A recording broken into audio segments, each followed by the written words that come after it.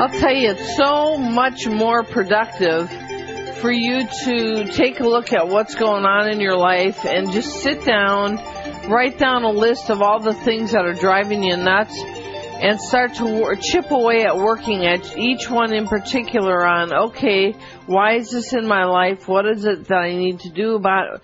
You know, we had a call in one day that she says, geez, I really want out of my job.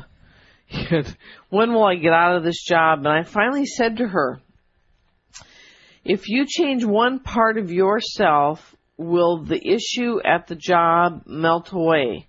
And she paused and thought about it for a moment, and then she said, yeah, it will.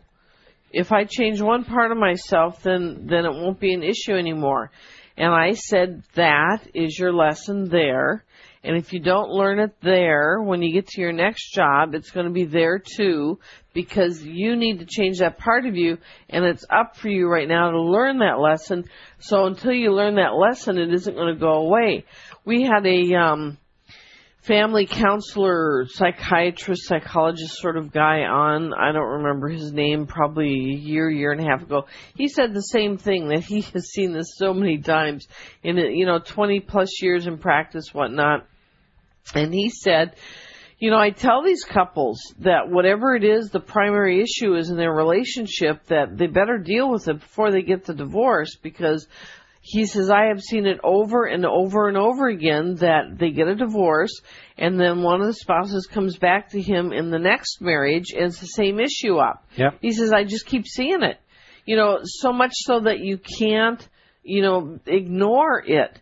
And, I bring this up because, the difference between conservatives or liberals, this puts it into a really good spotlight. So you get a conservative who looks at that marriage and says, you know what, I'm constantly bothered with you. Let's just say about sexuality, or let's just say about money, or let's just say about ability to communicate. You could pick any of a dozen. It really doesn't matter.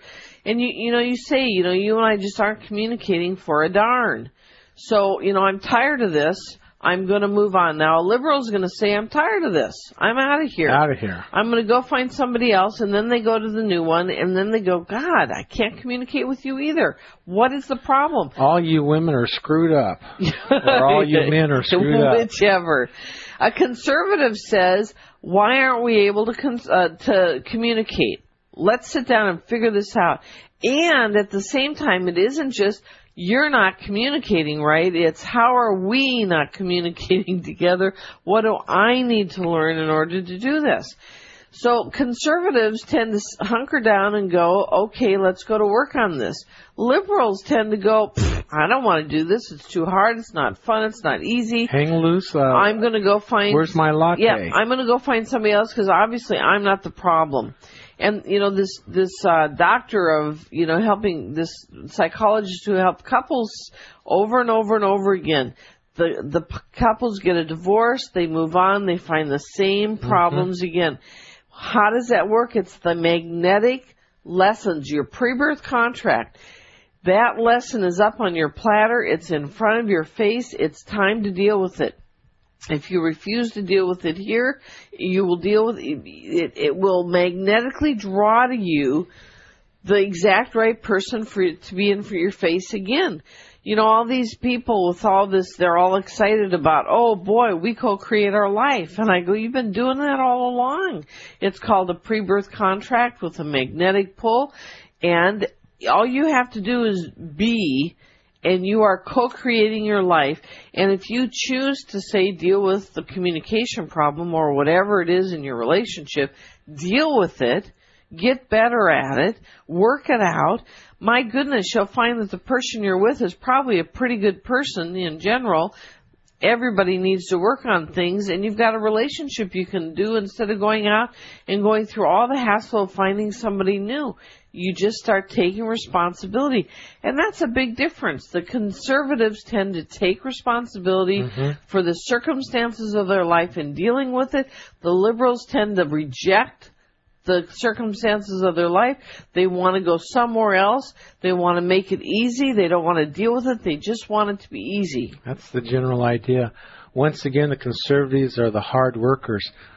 So we have Barack Obama, very low power and seniority in the Senate, just low, towards the end of the line, and very little change that he's been anywhere part of. He's been a part of Reverend Wright's church, and he's getting the credit for that change. But he's part of the church that did it, actually, and led a lot by Reverend Wright. Yeah, the problem is that he doesn't have the maturity to lead a country. That is for darn sure.